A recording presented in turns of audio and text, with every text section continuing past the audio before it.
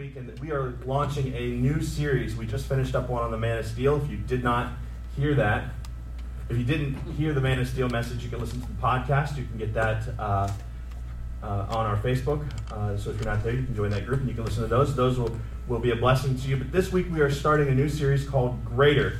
And Greater is from a book by Pastor named Stephen Burdick.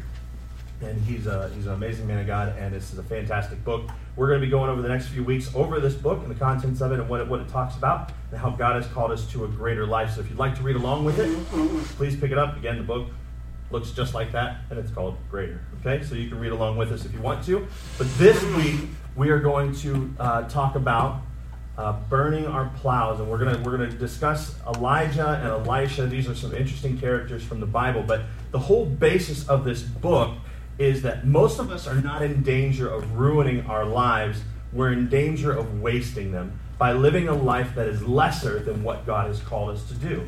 And so I'm going to read a verse here, and the person that is speaking in this verse is Jesus Christ.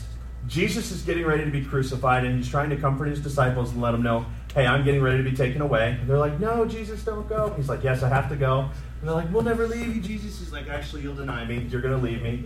And so he's comforting them, but he says, listen, the reason I have to go is this. And by the way, if you don't have a Bible and you'd like to own a Bible, and I don't mean just use it for today, I mean like own a Bible. We have Bibles. If you just put your hand in the air, I will put a Bible in your hand. That will be a Bible you can take, and you don't have to leave it here. You can take it home with you, and that is your Bible. So if you just put your hand up and let us know that you need a Bible, we will give you one.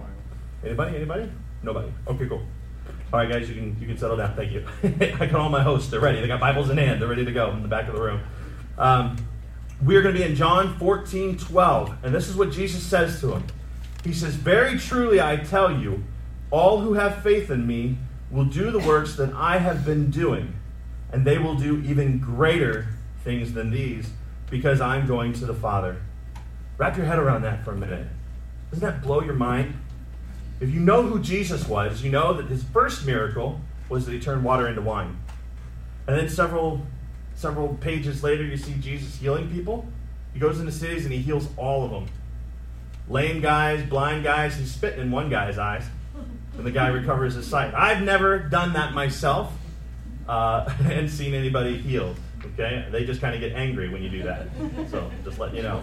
Not something I want to encourage you to go out and do unless God is telling you to do that. Okay?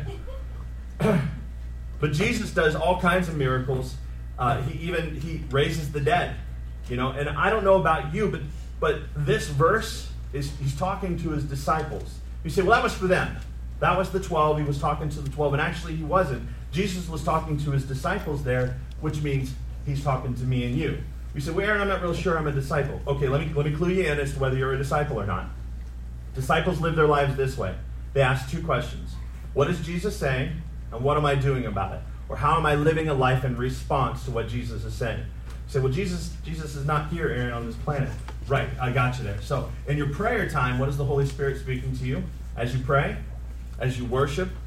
Or what is he saying to you as you read the Word? How are you living a life in response to what you're reading? That's a disciple. So if you're doing those things, you are a disciple, which means he's talking to you. He's talking to me. And Jesus says that the works that I have done, which means spitting in a blind man's eyes, and watch these words, and they will do even greater than these things. Do we really believe that? I mean, honestly, do you really believe that? Do you believe that the things Jesus did were meant for you to do? Do you believe that the greater than those things you're meant to do? Do we live our lives that way? I certainly know that I don't. Not always. There are moments of greatness. They are fleeting. But I do have them. I'm sure you all do as well. But do I live my life like that? And Jesus is saying, this is for you. And then he goes on to say how we do that in the next few verses, and he says that it's by the power of the Holy Spirit that we're able to do that. So our story this week, where we're taking, because Jesus was Jesus, right? Jesus was born great. Jesus is peeing on himself as a baby, and that's great. Everyone's like, wow, that is amazing. That is Jesus, and that is great. There is nothing Jesus had to do except be here to be great. He stepped out of glory, sitting on the throne in heaven, and into humanity, and into our life, and he was great, and it was good, right? That's Jesus.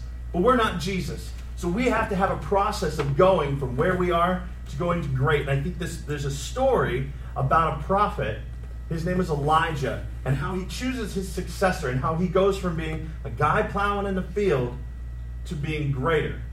And so we'll go into 1 Kings 19 through 21. So if you're reading in your Bibles, you can turn there. But let me back up the story here, because this is going to pick up where Elijah meets Elisha. And I'm going to tell you, I'm going to confuse that the whole time. I'm going to say the wrong names. If somebody wants to ding me or buzz me or something, that's fine. You can do that. I'm okay with that. Because even as I was going through the sermon this morning and last night and the prayer, I just kept getting it wrong. So I know I'm going to do that, and I apologize. You try it, okay? Elijah or Elisha, okay? Elisha's the dude we're focusing on. So Elijah is like this major prophet from the Old Testament. Now, a prophet is a man of God. Usually prophets would come to the kings, and they would come to the cities of Israel, and they would say, hey, you guys are wrong. You guys are living a life of sin. You have put another God before God. They did not, when they showed up at the doorstep, it was not usually a, hey, great, there's the prophet. It was like, here comes the prophet. And because they knew that they were going to be told where they were wrong, and they were going to be given an opportunity to repent, right? And so that's who the prophets were. And Elijah was one of the greatest ones. In fact, Elijah is still talked about in the New Testament, and they're like, the Jews were still looking for Elijah to come back, because Elijah's one of those guys who left the earth and didn't die, right? I know it's strange. The Bible's full of all kinds of fun things like that, right? There are two guys, Enoch and Elijah. They're fun. Read them out. And so Elijah has this reputation. And Jesus even says Elijah did come back, and he came back as John the Baptist. I don't even want to go into that. I don't even understand that, but that's what it says, is that Elijah came back, and it was John the Baptist. So, anyway, Elijah's this guy. He's this prophet. He's the biggest one. Here's Elijah. I love Elijah because he reminds me a little bit of me and how I feel like if I was like a prophet, I would be like him. Okay, shows up on a scene, and Baal is this god of the Old Testament, right? And Baal is, there's like thousands and thousands of worshipers of Baal. And Elijah shows up and says, hey, you guys are serving this false god. You need to be following the true God of Israel, right? And so he says, let's have a contest. Let's see whose God will answer by fire. And they go, yeah, that's a good idea. So they all gather, and there's hundreds of them on their side, and then there's Elijah. And he's standing here. They both build altars, because that was customary at the time, to build an altar and put a sacrifice on it. They chop up a bull, and they put it on that altar there. They got stones and wood. Same here, same there. And they're like, Elijah said, I'll give you guys the opportunity first. You guys go first. And they dance, they sing, they cut themselves, which is after their tradition, and they do all kinds of things, and they call on Baal to send down fire from heaven to consume the sacrifice. They determined that the God that would answer by fire was the God that everyone should serve. So Elijah's standing there, and he turns to him, and he taunts him, and he says, maybe your God's asleep. Maybe you should sing louder. And they do. And they scream louder, and they dance harder. And he says, well, maybe your God's on vacation. I'm not sure. And so they go all the more. And they go from sunup until about midday doing this. And Elijah says, okay, you guys are done. You've had your chance. This is my turn. And so he steps in front of his altar. Now, here's Elijah. I love this. And so most of you that don't know, and some of you do know, I'm a magician. I do sleight of hand stuff. And so whenever I'm performing for people, the number one thing everybody says to me is, it went up your sleeve. So when I perform for people, I pull my sleeves up because I don't want them to have an excuse or a way out and say, oh, well, it went up his sleeve. Elijah does the same thing here, which I think is really cool. The prophets of Baal did not do this, but Elijah did, because that sacrifice has been sitting there all day long. The wood could have got hot, or the kindling could have been hit by the sun, and it could have lit a fire itself. Elijah wants to remove all doubt that the fire is coming from heaven. And so he says, go get buckets of water and dump it on my sacrifice. Because it's been sitting there in the heat all day long, right? He dumps water on it. It's like pulling up his sleeve saying, I'm going to remove your excuses. Dumps water on it, and then he builds a trench around the altar, and he fills the trench with water. The whole thing is soaking wet, and he says, God, answer by fire. Fire comes from heaven and consumes the sacrifice. And everybody says, your God is true. Kill them. And they kill the worshipers of Baal, and God reigns supreme. Okay? It's a really, really great story. And that's who Elijah is. He's the greatest prophet ever. This guy, hands down. And the miracles that he did are insane. And so we pick up our story because Elijah needs to mentor somebody. He needs to pass on his mantle or his cloak of being a prophet. So we pick up in 1 Kings 19 through 21. It says, So Elijah went from there and found Elisha, son of Shaphat. Shaphat? I don't know. Shaphat?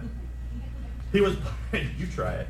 He was plowing with 12 yoke of oxen, and he himself was driving the 12th pair. And Elijah went up to him and threw his cloak around him. Let me break it down for you real quick.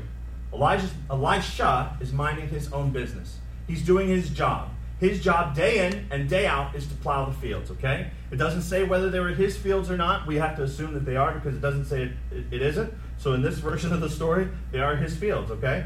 And he's out there plowing with his cattle, which means this guy had money.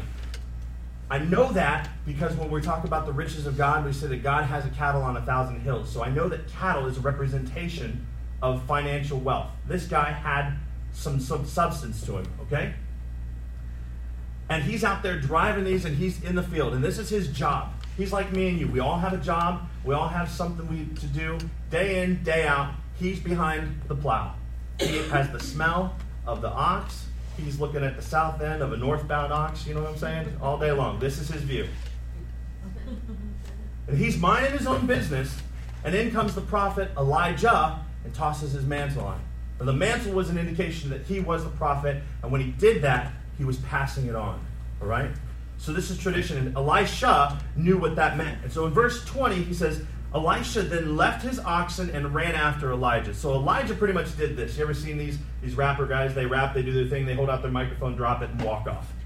That's what Elijah just did to Elisha, okay? Dropped the mantle and walked off because it says he ran after him. That means the dude was walking away, okay? So he tosses the coat and just walks off. And so Elisha now has to take initiative and chase after him. And so he does. And Elisha says, Let me kiss my father and mother goodbye, he said, and then I will come with you. Elijah, realizing what he's done, turns to him and says, Go back. What have I done to you? Elisha takes steps to follow the man of God, realizing that he's going to be the next person in line. The mantle is being passed to me, and he goes and he kisses his mother and father goodbye. But of course, that's representative of everything that he knew. That's his life. He says, I'm going to kiss him goodbye, and then I'm with you. And I believe there's times in all of our lives where we're all just doing what Elisha was doing. We're all just in our everyday life. We're driving down the road, or we're walking, we're on a lunch break, and God issues an invitation to something greater. It happens all the time to us. For Elisha, he's got steady work. It's good work, it's stinky work, but it's his job. And you and I have the same thing. Some of you guys think your job stinks, right?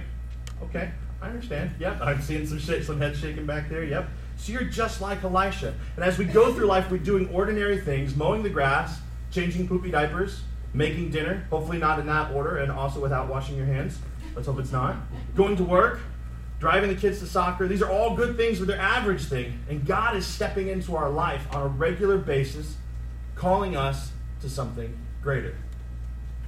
He may not be calling you to something different or something brand new. We always think it's going to be the new thing. It's going to be a different thing. But it may not necessarily be that. He may just be calling you to do the same thing in a completely different way.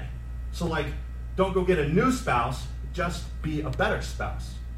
Don't go get a new job, just come to your job where God's planted you with a little more fervor, with a little more zeal to do it well and to do it better than you've done it before, better than anybody else has done it before. For us, you have to think about it and think it may not be a stepping out of something, but it may be a stepping up into something. Maybe you need to take that promotion you've been afraid to take. I don't know. What is God talking to you about? Where has he called you to greater? Maybe he's just called you to be a light at your place of employment. Maybe you're supposed to start a Bible study on your lunch hour or invite somebody to church. I don't know. But God has called us all to something. Most of us, I venture to say, are not pursuing greater in our walk with God. Most of us are just trying not to fall back. We're just bracing ourselves so that we don't go back to what we left behind instead of pursuing and going forward. And that's a defensive position. That's I'm going to hold right here instead of taking the adventure and taking the life that God intended for us. We need to be careful because 5 years will go by and you'll still be in the same rut, doing the same thing, like Elisha. Plowing the field. Nothing exciting. This is good. My bills are paid. My needs are met. But there's no adventure here. There's no miracles here. I'm just, hit a rock. Just ride on the plow. That's it. God has greater for you and I right now, not later down the road. And so once Elisha followed Elijah, he disappears into obscurity. We actually don't hear about Elisha for many years. He becomes the servant of Elijah, and he follows him around. Basically, he's in training. He's in boot camp. When God called him to greater, he didn't call him to greater like right then. He didn't throw the mantle on him and then Elisha became Elisha. It wasn't like that. It was, hey, you're going to carry my bags, and you're going to go everywhere with me. We're going to sleep on some floors. We might go without some food. We're going to trust God. So he learns to do that. Because here's the thing.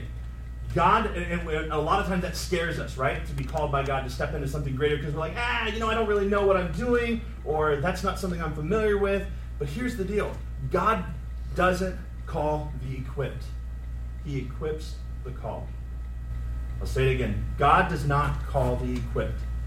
He equips the called. He will call you into doing something greater in your life that you may not even be prepared for. But the moment you're willing to step away from it, like Elisha was, he'll equip you. He'll prepare you. He'll give you what you need when you need it, every time. So where I want to land today and where I want to continue on is verse 21, that 2 Kings 19 through 20 and 21. And it's what Elisha did, the steps he took to go to greater. So Elisha left and went back, and he took his yoke of oxen and slaughtered them. He burned the plowing equipment to cook the meat and gave it to the people, and they ate. Then he set out to follow Elijah and became his servant. This is just an odd thing. He had to go kiss his mom and dad goodbye, which means they were nearby. He's got friends and family. And then he's got his livelihood, or what he's always known, which is ox and the plowing equipment. And he slaughters the ox, which, by the way, in that time to get meat, that was a delicacy. That was a treat. And he's got 12 of them, is what it says. He's got 12 of them, and he kills them all. Remember what I told you the ox are? They're a representation of his financial status. He kills his ox. He says, I'm stepping away from all of that.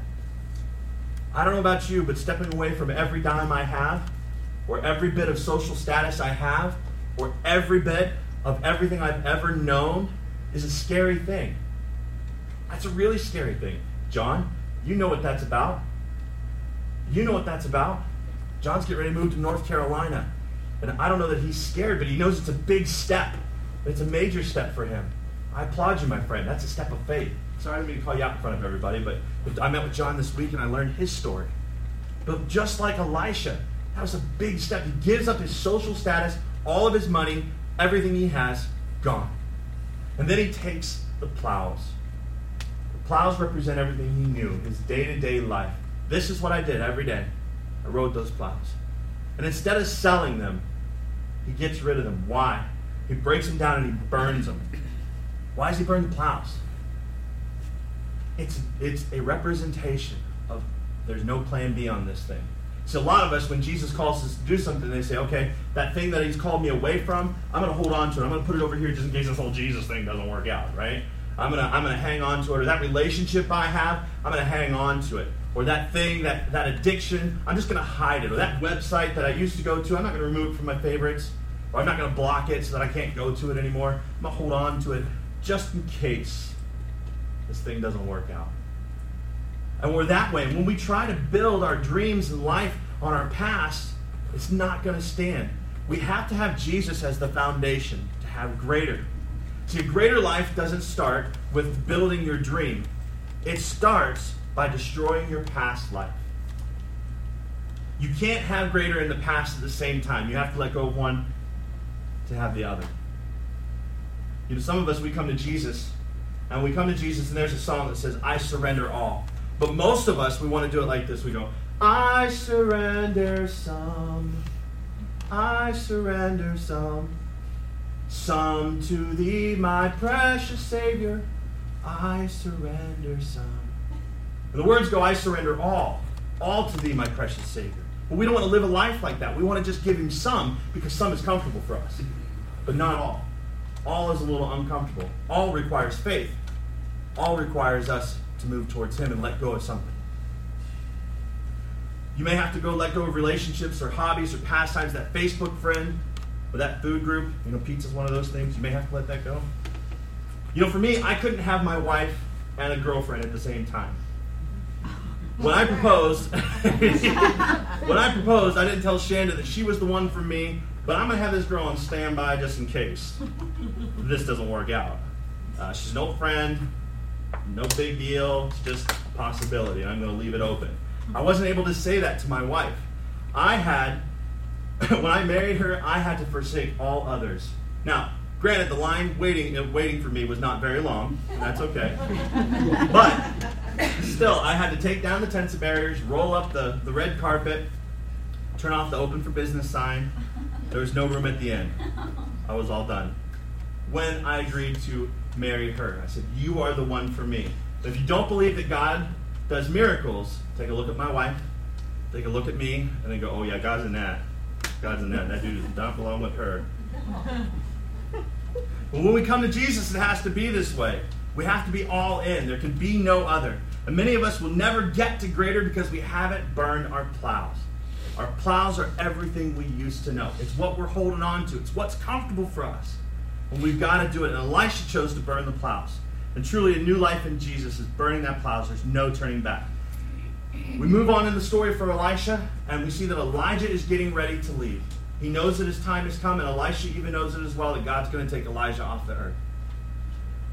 And Elijah couldn't be here at this point if he hadn't decided to burn the plows, if he hadn't decided to slaughter the ox, if he hadn't decided to kiss his mom and dad and everything he knew goodbye. He would not be at this point with Elijah. And Elijah several times in that day tells him, hey, stay here, I'm called to go on to the next place. And Elisha says, nope, I'm not going to leave you. I'm staying by your side. They go to the next town, and the prophets that are there in that town say, hey, Elisha, he's taken off, right? And he says, yes, gosh, leave me alone. I'm going. I don't know why Elisha just became Napoleon Dynamite, but he is. He's going with him. He's sticking with him. So he goes to the next town, and they tell him again, he's leaving. He's like, yes, I'm going. So he goes with them. They get to the River Jordan. Elijah takes off his cloak and strikes the water. And the most amazing thing happens. The waters part, and they walk across on dry land. When they get to the other side, Elijah says to Elisha, what can I do for you? What do you want? And Elisha looks him square in the eyes, as bold as can be, and says, I want double the portion that you've got. Double. Double the miracles that Elijah's done, Elisha wants. Double the anointing, double the call of God on Elijah's life. Elisha wants that. How many of you would be so bold as to ask for that? How many of us would be so bold as to ask God for me to look at my pastor, who I respect and love this man, and go, I want double what that guy's got? Seems a little cocky. But Elisha, he knows God's called him to greater. And so he asks for it. And Elijah says, if you see me get caught up when I'm taken, he said, you'll have that. You'll have what you asked for. And so Elisha now follows him around like this. He's watching every second. And I don't know about you, but if I was given a double portion, I would have my eyes open the entire time. I would be watching the entire time so that I didn't miss anything. So that one thing that I asked for, I would have. And so Elijah and Elisha are walking, and it happens. A chariot of fire comes out of the sky, and Elisha sees Elijah being taken away. And when Elijah's taken away, his cloak falls off, and it falls down at his feet. And Elisha picks it up. And I have to think in my mind that the moment that happens, he has to be rejoicing, but a little unsure. Because it's not like a beam of light hit him, and he all of a sudden puffed out his chest and put his hands to his side, and the Superman song started playing. It didn't happen. I don't think it happened like that. I'd like to think that happened, that he felt a jolt go through his body and that he was suddenly superpowered. But he has to take another step of faith. And so he picks up the cloak, he walks over to the Jordan River, and he strikes the river. The river parts, and he walks across on dry land. And all the prophets on the other side who were waiting on Elijah to leave, they're like, oh yeah, this man's the man. In fact, he got what he asked for. God blessed him in his obedience. God blessed him when he stepped out. And Elisha has now arrived at greater. In fact, Elisha, the recorded miracles of Elijah, if you tally them up, Elisha did exactly double, well, almost, what Elijah did. When Elisha died, he was one short. He was one short of doing the recorded miracles of Elijah, greater than that, doing the double. So Elisha's bones are buried, and there's some guys that are burying one of their friends. This is years later. We're talking bones now. This is not on his body. This is not Elisha's just died. We're talking bones. And they're burying their friend, and some bandits come along. And they're like, they're in a hurry now. They don't have time to dig a hole for their friend, so they open Elisha's tomb, they throw their buddy in on Elisha's body, they take off. The moment their buddy's body hits Elisha's bones, he comes back to life, gets up, and starts running after him. There you go. Double. God is faithful. And so Elisha experiences that double. So, all right, Aaron, great story. I enjoyed it. Why are we talking about this? So I'm going to ask you a question. What is your plow? We all have a plow. We all have that thing we're comfortable with. We all have that thing we know that we can count on day in and day out.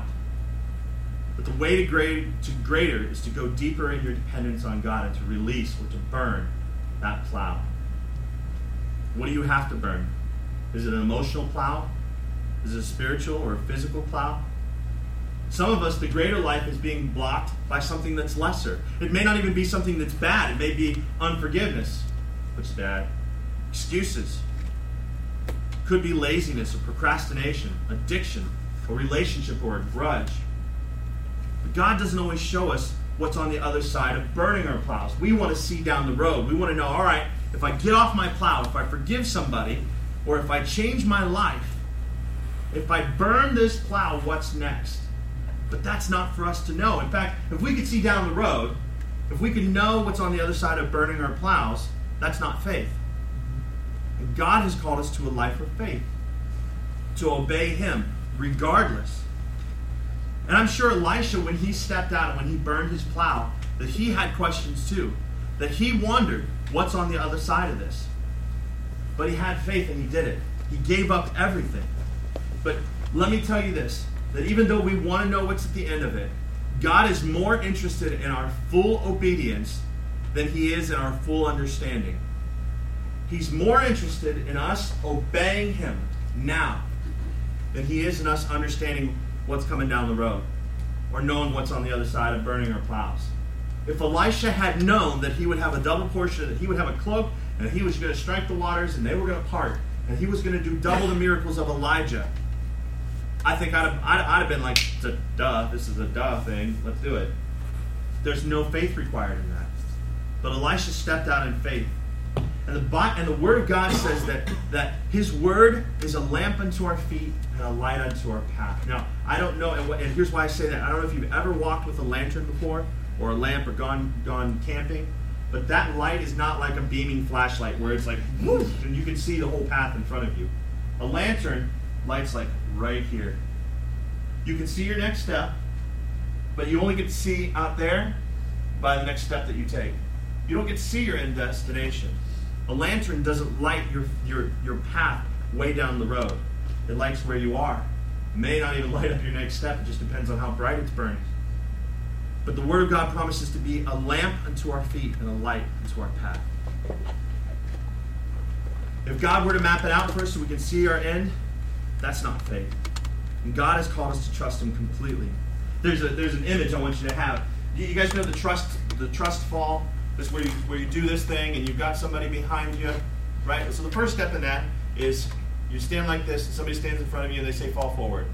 So imagine Jesus is right in front of you and He says fall forward. You fall forward into Jesus. He sees right in front of you. The next step is Jesus is behind you and He says, okay, fall backwards. All right, well, He caught me before. He caught me in front of me. I could see Him before. Now I can't see Him, but I know He's behind me. Okay, I'll fall backwards. Jesus catches you again. Yay, this is a fun game, Jesus. We go to the left or the right now? Where are you going? And Jesus, standing behind you now, says, fall forward. Well, I must have misheard you, Jesus. You're behind me. Fall forward. Yeah, but who's going to catch me? Fall forward.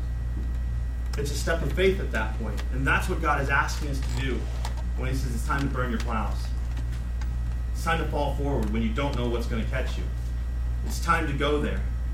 It can be uncomfortable to let go of our plows because we fear loss. But letting go of what we have frees us up to receive what God has for us. Burning the plow of unforgiveness, for example, will bring you peace in your heart and can restore relationships. And I don't know if you've ever experienced that before, but there's nothing like it.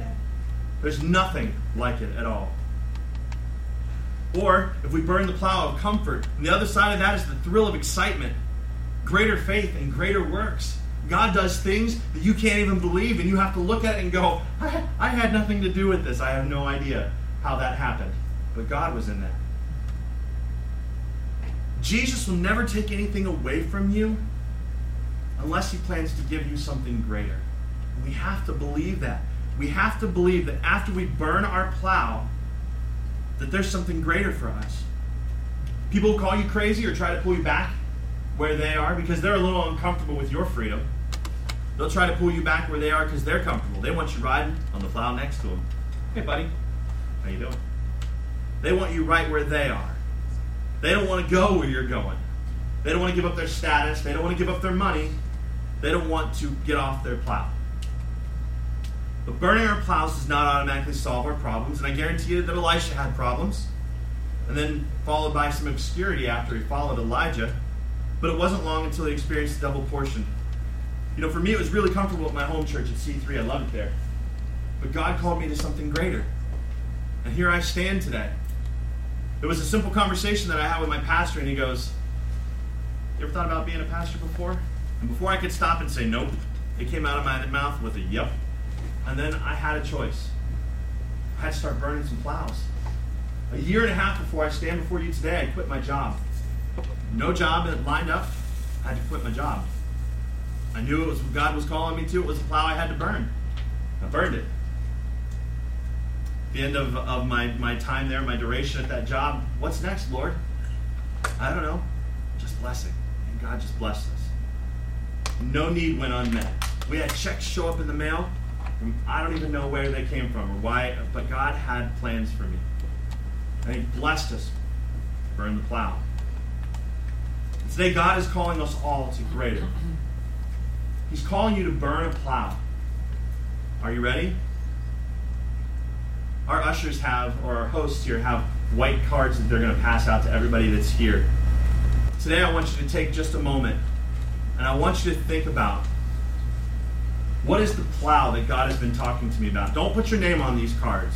Completely anonymous. But I want you to think about it and take a moment. What is my plow? What is it that God has called me to do? What is it the greater he has called me to be? What's the plow I need to get off of? Is it a relationship?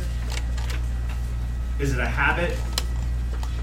Is it, hey, I need to get involved and serve? Or, hey, I need to find a place to give back.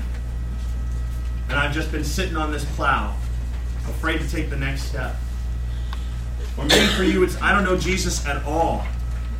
And I've been afraid to jump off my plow because I'm not sure what it means to walk with Jesus. I'm not sure I can do it. I'm not sure God's going to meet me. If that's you, I want you to think about what is your plow, and I want you to write it down on that white piece of paper. I'm going to be quiet for just a minute and give you time to think.